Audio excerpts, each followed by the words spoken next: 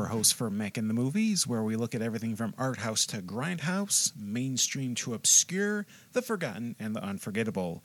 Last week, the WWE held their yearly Royal Rumble. Congrats to Drew McIntyre for winning it, especially considering his past with the company, as well as working all the indies and then coming back and winning one of the biggest events of the year. In honor of that beloved, albeit often poorly booked event, I'll be looking at 6 films featuring professional wrestlers. We're starting with 1949's Alias the Champ, then following up with 1974's The Wrestler, 1983's My Breakfast with Blassie, 2003's The Rundown, 2006's See No Evil, and the 2014 sequel, See No Evil 2. I want to quickly give a shout out to all the kind folks who gave me a great list of recommendations and spread the word for this episode. Diana Prince, aka Darcy the Mail Girl, Movie Reviews in 20 Qs, Scout Tafoya, David Kerr, Mark Begley, Samuel Glass Jr., Mark Holubeck, TKG, Space Monkeys, Semper Augustus, James Colbrax at Wrong Reel, Pinland Empire, and William Scurry. I'll definitely have another wrestler-themed episode for the day after WrestleMania. Warning, spoilers aplenty. Now let's get into the movies. We got movies! No!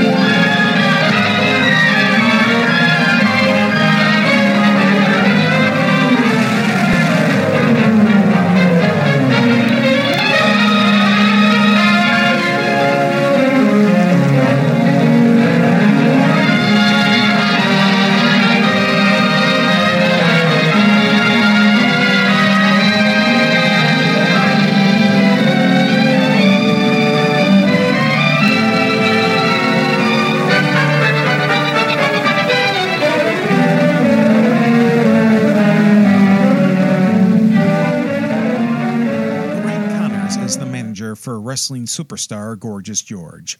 She calls upon Detective Peterson to investigate mobster Al Merlo, who is known for fixing fights. Merlo wants to take over the wrestling bouts in California. Making matters difficult, some of the California wrestlers have already sided with Merlo. George is the lone holdout from Merlo completely taking over. Then George is accused of murder when one of his opponents dies in a match with him. Credit to Republic Pictures for giving us the first feature film to star a prominent professional wrestler all the way back in 1949. Republic were known for doing a lot of low-budget B pictures, westerns, and serials, but they also helped the likes of John Wayne and Roy Rogers get their acting careers started. Alias the Champ is an interesting watch because this film was made when wrestling was seen as a legitimate competitive sport. Kayfabe was the word, maintaining the impression on audiences that they were watching two men engage in a gladiatorial contest. For a wrestler and promoter to make the most money possible meant getting people emotionally and financially involved with the bouts. For fans of today's wrestling product, the wrestling in this film may be too old for them to care. You'll see a lot of headlocks, takedowns, snapmares, drop kicks, flipper punches, and body slams. No 450s, no power bombs, or belly-to-belly suplexes. Another observation, very little in the way of bumps. I'm guessing because the rings back then had little give compared to today's rings, with most of the wrestlers rolling out of moves instead of bumping. The tone is a little uneven at times. You have the seriousness of the main plot regarding Merlo, there's a romance subplot between Lorraine and Peterson. Then, out of nowhere, you have a comedy scene. A fight breaks out when someone insults George's hair, complete with the William Tell overture playing in the background. Not much to say about director George Blair. He worked on a plethora of Republic pictures between the mid-1940s and early 1950s. Writer Albert DeMont had a similar career to Blair, a lot of Republic and serial credits. Seeing Gorgeous George in this film was interesting. I only know George as the guy who lost to Buffalo, New York's own Ilio DiPaolo after an airplane spin. George was an innovator. He was a character before gimmicks were really a thing. I look at George and his antics and appearance and think of a laundry list of talent. Bleach blondes like Classy Freddie Blassie, Nature Boy Buddy Rogers, and Nature Boy Ric Flair, Adrian Adonis, Rick the Model Martel, and William Regal. As far as George's acting ability, it's at the same quality as what I've seen on current WWE TV. Today, guys and gals are cutting promos from scripts by writers. This gives such a sense of insincerity and lack of trust in the talent. When George could cut a promo, he was great because he was speaking on his own. Same with greats like Rowdy Roddy Piper, Ted DiBiase, Jake the Snake Roberts. Even Thunderbolt Patterson was trusted to cut his own promo. That gave me the opportunity again to keep my eyeballs on Yoli. You have ruined folks' lives. Not talking about how you dealt with mine in the past, but in the recently. You have been getting on everybody's case. So this Sunday, if you move, I am going, if you move, this Sunday, it's time to, I'm so full, I'm full up to here. Same old. But they say it's going to be a change. There will be a change.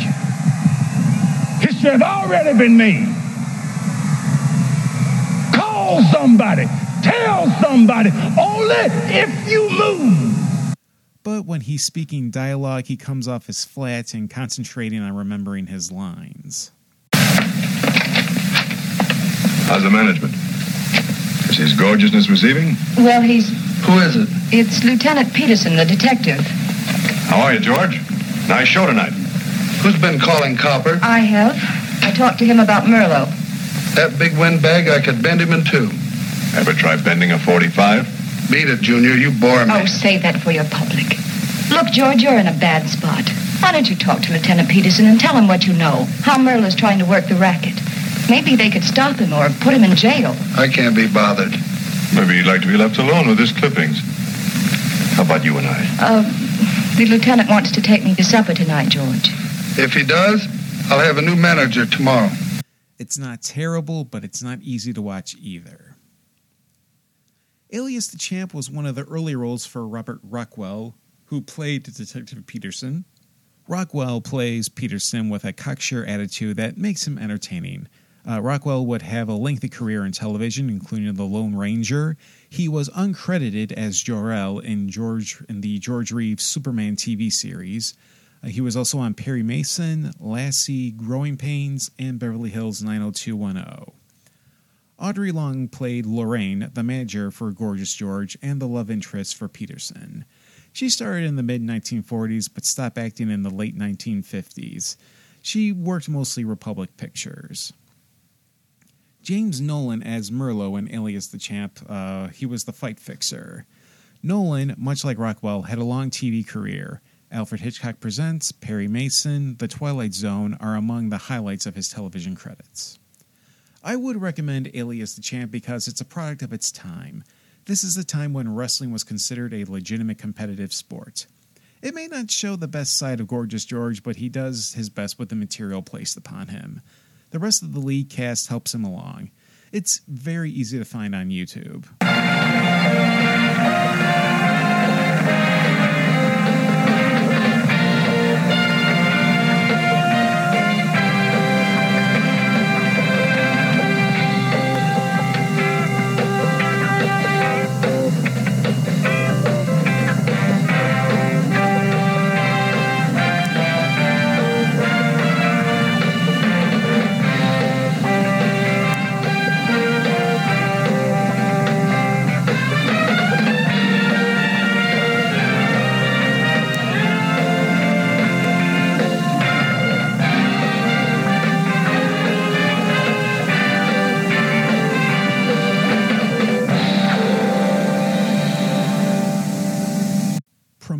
Frank Bass is trying to keep his head above water while handling his wrestling territory. He tries to keep the seats full for his wrestling cards, all while juggling the obligations to his talent. Bass has an idea for a Super Bowl of wrestling, a WrestleMania, if you will, and he's got the support of the other promoters in the country. His top star, Mike Bullard, is getting up in age, and he needs to find a talent that will serve as a worthy successor, namely British grappler Billy Taylor. Meanwhile, Bullard is dealing with people telling him to retire, ranging from Bass to his wife. Adding to that pressure is the numerous deaths of wrestlers while in the ring. The Wrestler was a film produced by Vern Gagne, the owner of the AWA promotion based out of Minneapolis, Minnesota. I'm sure that title was chosen because calling the film The Promoter wouldn't draw as much attention. Much like Alias the Champ, the film was made to show wrestling as a true competitive sport. There's even a subplot of a racketeer trying to bring gambling into wrestling, before he's quickly stopped by Dick the Bruiser and the Crusher. The film really shows its age at times, most notably when Gagne, as Bullard, is introducing rookies. These rookies include The Sheik from Detroit, Bruno Sammartino, Fritz Von Erich, Mad Dog Vachon, and Danny Hodge. There's a scene where Dory Funk Jr. is mentioned as a possible replacement, and Bullard's wife refers to Funk as young.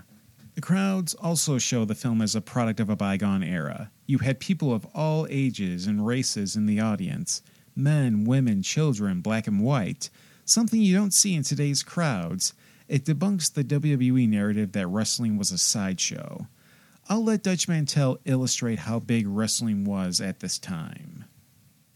Let's say I got, we got the cameraman there, and we got you, and we got me, and say we got, gentleman here, whatever.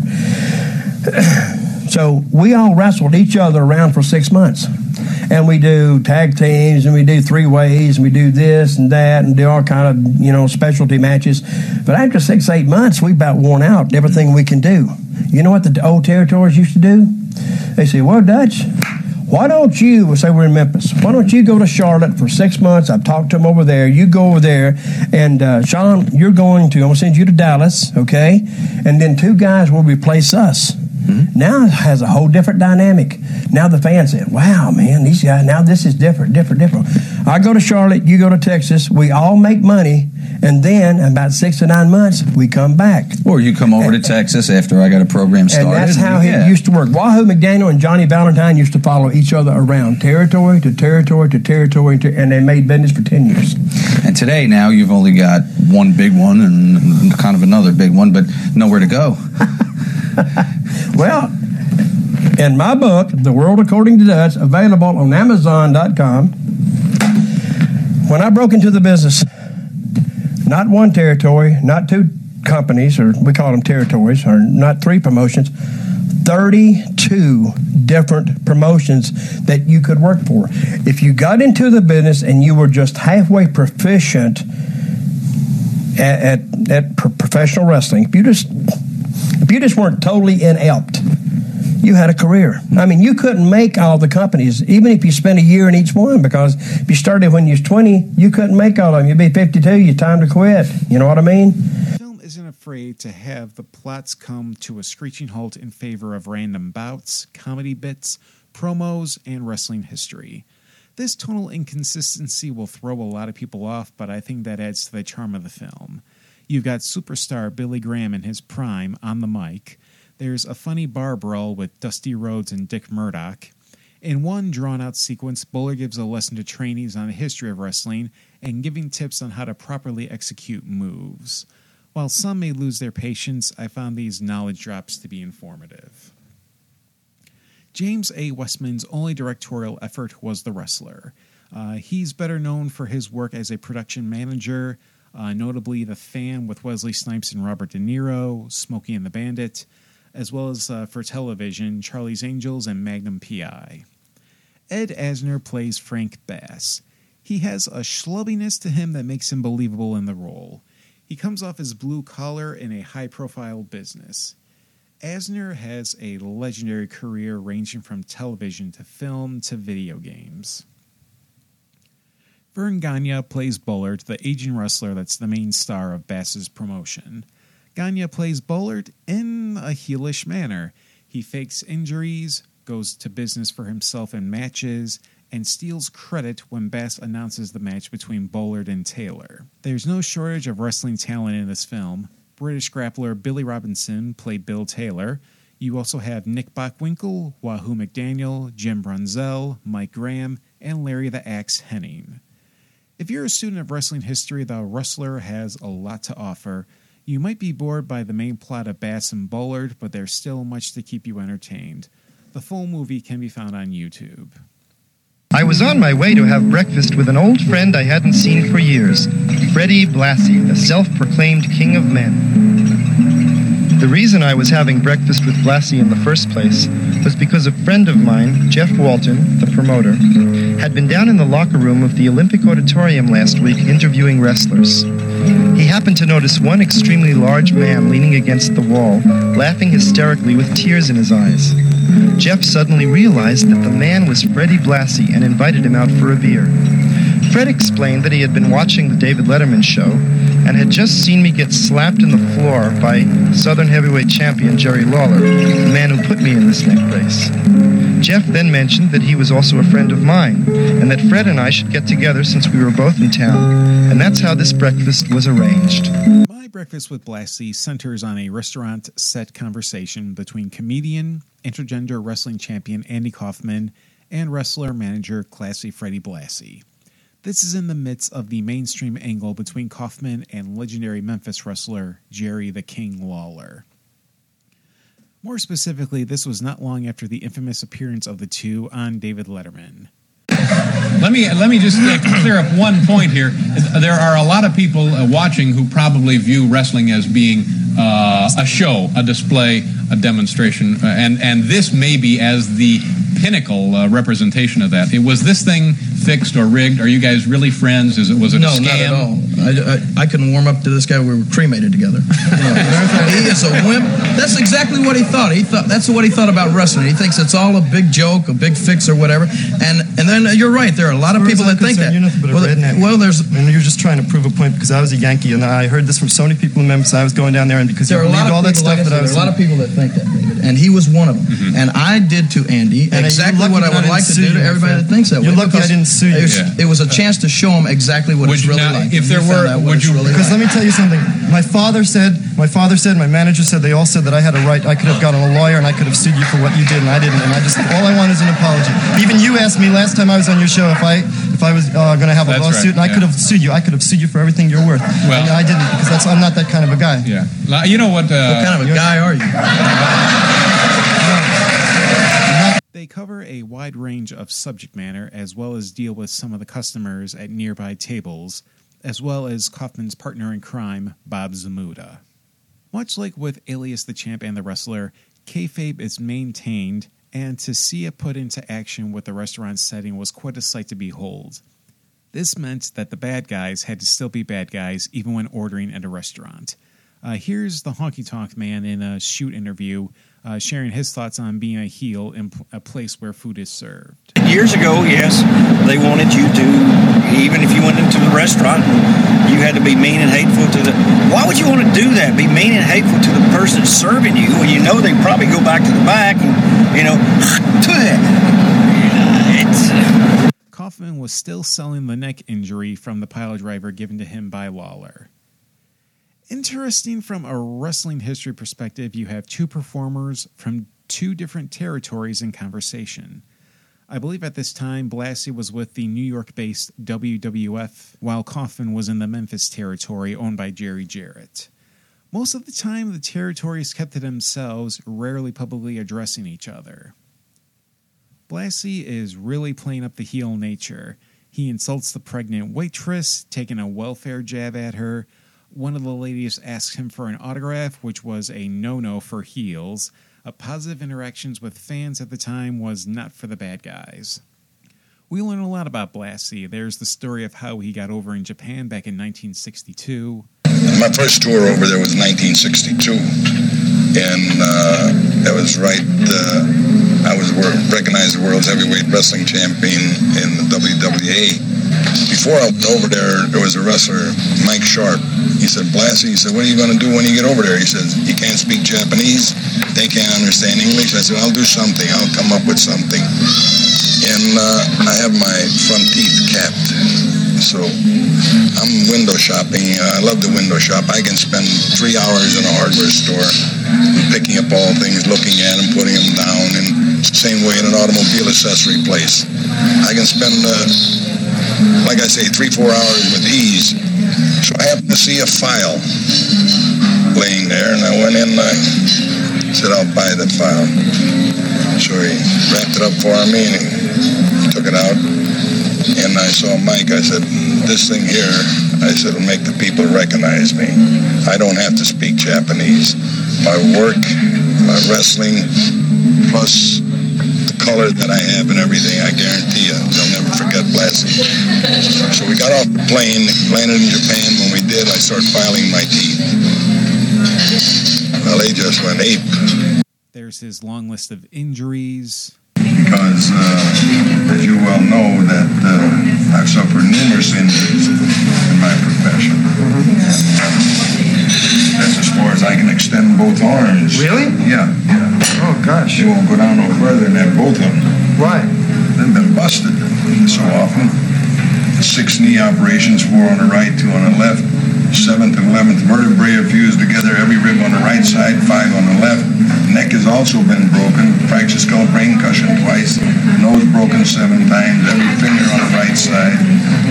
So, I mean, the list is endless. There's humor in Blassie not shaking hands with fans because he doesn't know where their hands have been, much like the soap promo cut by Kaufman on Memphis Wrestling. Blassie tells a great story of how he had a close call with the KKK in Mobile, Alabama. He even has a tender moment with Kaufman, encouraging him to continue wrestling despite being pulverized by Lawler. The one problem I have with the film was Bob Zmuda. The scenario was fine enough just with Kaufman and Blassie, but Zmuda added some unneeded gross-out humor. He pulls paper out of his nose, he vomits on the table Kaufman and Blassie are eating at. He feels out of place and is the biggest flaw with an otherwise interesting film. If there was one film I would urge the listener to check out in this episode, it would be My Breakfast with Blassie. You have 2 very entertaining people having an engaging conversation, yet a conversation mildly ruined by Kaufman's partner, Zmuda.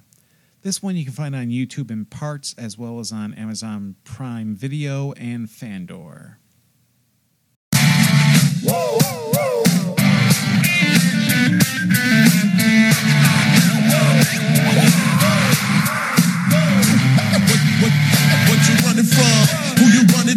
Ready to kick some ass? Bring a gun or 2. Get your whole town. This gon' be the showdown. And we gon' make the street smoky like it was Motown.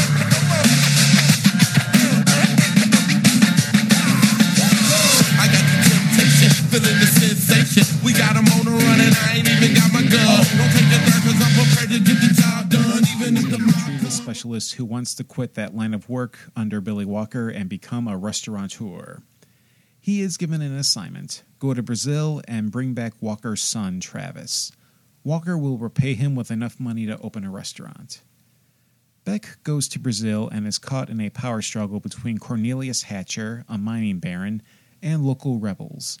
Hatcher is searching for a golden idol. With the help of Travis and Mariana, the rebel leader, they aim to get the idol and take down Hatcher. When seeing the rundown, I was not aware that this was a WWE film. I thought this was a typical studio movie.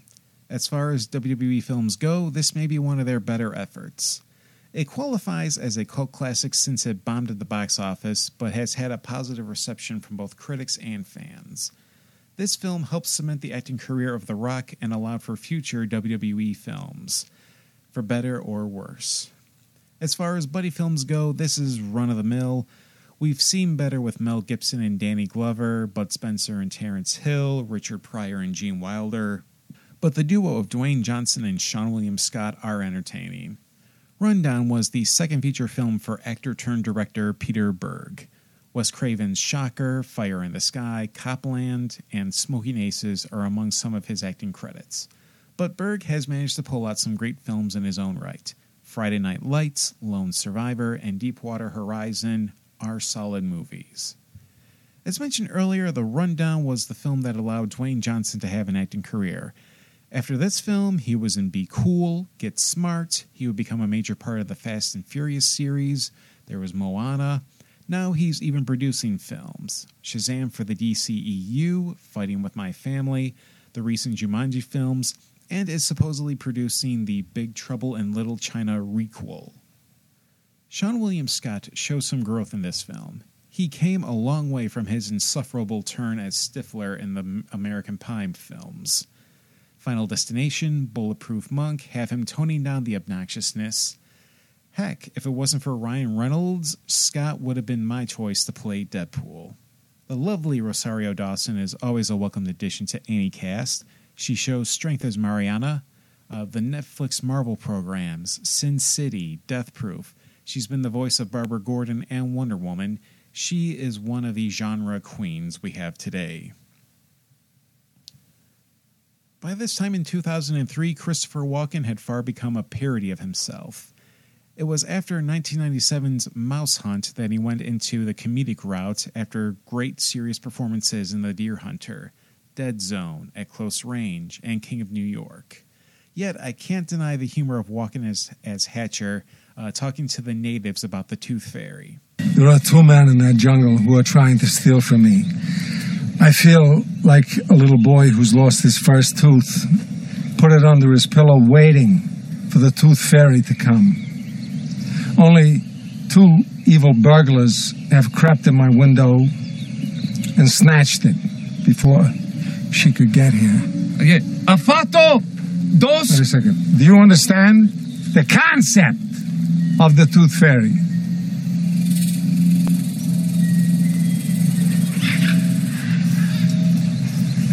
Explain it to me. Afala dos dentes, idiotas. Você perdeu dente? Ah? Põe debaixo. Almofada. Fado. Wait, she takes the goddamn thing, gives you a quarter. They got my tooth. I want it back. In support performances, you have some wonderful characters. Ewan Benner plays a pilot who is recognizable from Trainspotting and Wonder Woman. John Grease plays a henchman for Hatcher. Grease was the Wolfman in Monster Squad, Uncle Rico in Napoleon Dynamite, as well as in the Taken trilogy. Ernie Reyes Jr. plays the brother of Mariana, but he's been in cult classics like Teenage Mutant Ninja Turtles 2, Secret of the Ooze, Surf Ninjas, and Red Sonja. Rundown is a fun movie more than it has any right to be. Dwayne Johnson and Seann William Scott have great chemistry. Walken is having fun as the villain. Great supporting cast. Well worth a watch.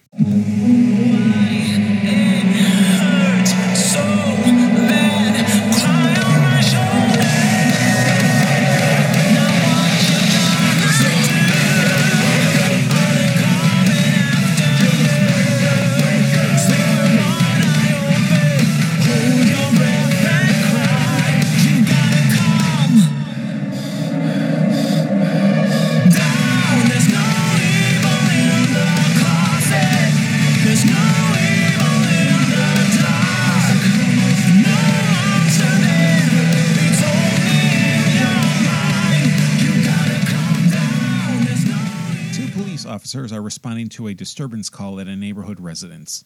Inside, they find a woman with no eyes and are suddenly attacked by Jacob Goodnight. One cop is killed while the other, Frank Williams, has one of his arms cut off. Williams gets a shot on Goodnight before he escapes. 4 years later, Williams is overseeing a program for rehabilitation to help reduce sentences.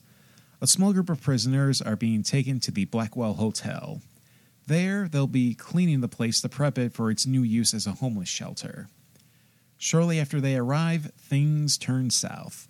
Two of the prisoners, Michael and Kira, have bad history. Drugs are snuck in. There's also rumored wealth hidden in a safe on the grounds of the hotel. Then Jacob Goodnight appears and starts taking everyone out.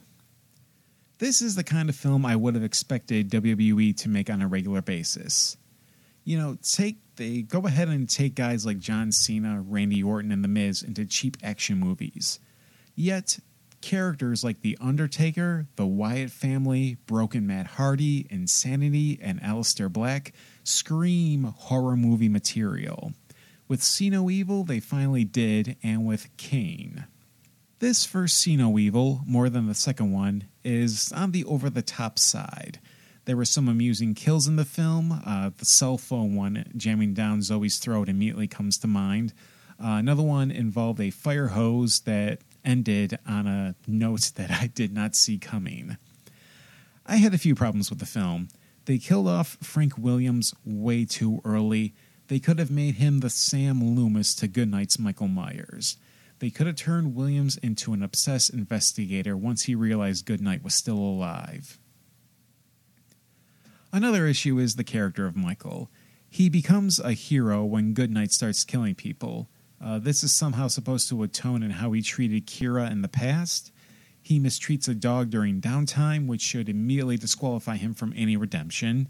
He's a scummy character we're stuck with because any of the decent characters are quickly killed off. See No Evil was under the direction of Gregory Dark. He got his start in pornography with the New Wave Hookers and the Devil and Miss Jones series. Then he landed music video gigs with Britney Spears, Mandy Moore, Bone Thugs and Harmony, Linkin Park, and Counting Crows. See No Evil and Little Fish, Strange Pond mark his two directorial efforts outside of porn. Glenn Jacobs is fine as Jacob Goodnight. Too bad this is Kane without a mask. Let's be honest, Kane was much scarier when he had the mask, didn't speak, and had the Michael Myers body language to communicate with audiences. For a man his size, Goodnight can be quick and agile. The only other actor of note in the film is Rachel Taylor, who plays Zoe. Not a stranger to Marvel film and TV properties, she appeared in the Man-Thing horror movie. Then she really became well-known to everybody after she starred in the Netflix Marvel shows, notably Jessica Jones and Luke Cage. See No Evil is an okay slasher film. Decent kills, an interesting villain, and plenty of victims for a sizable body count make for fair horror efforts. Good for a rainy day viewing.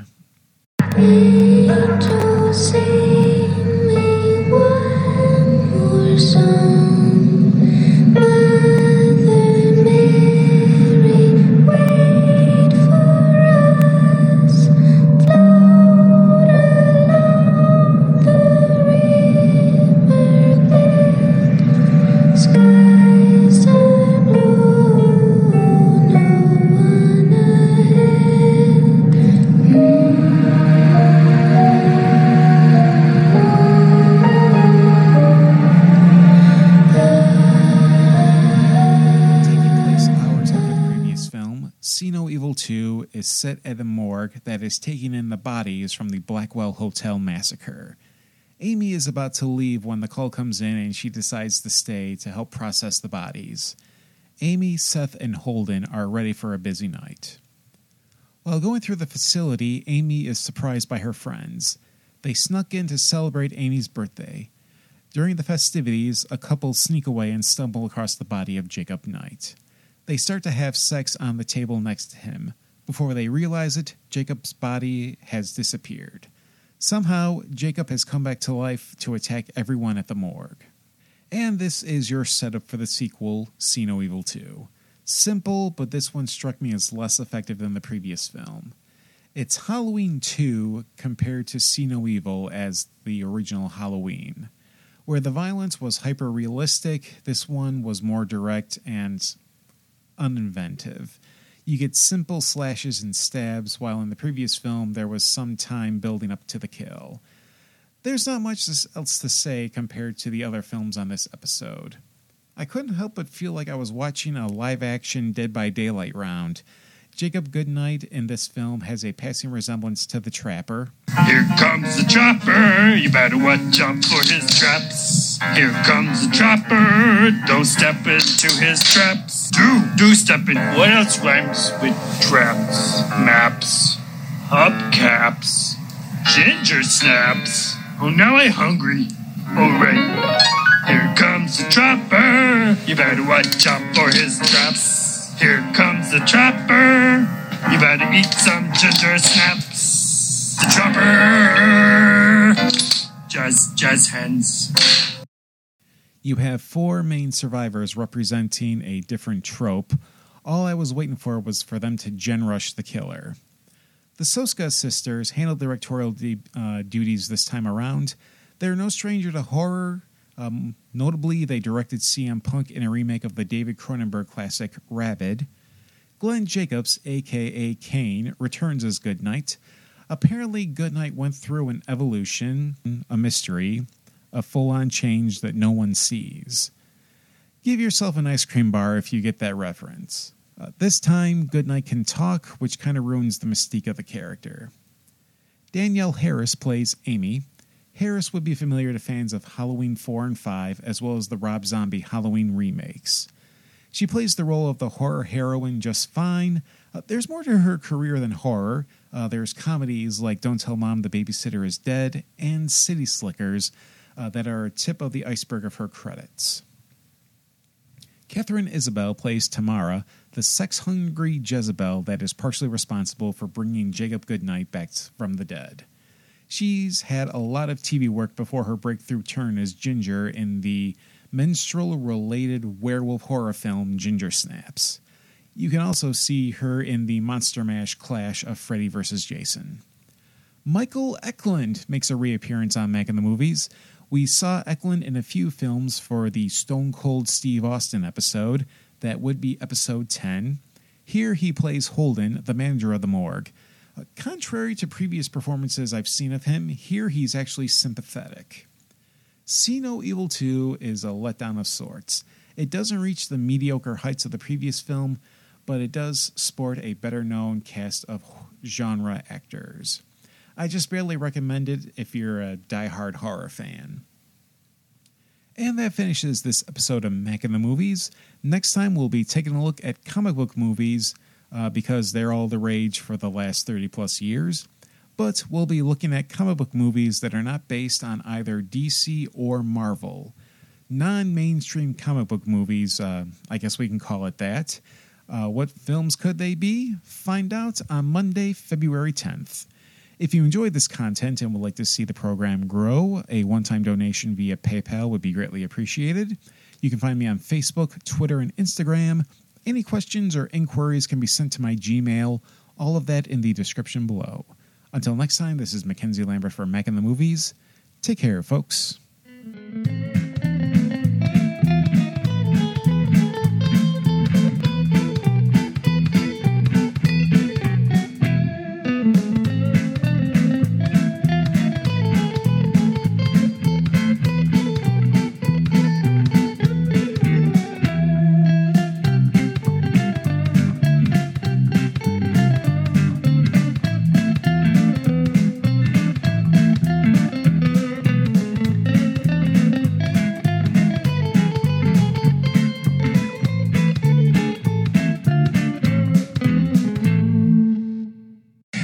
Fuck you, bye, boom.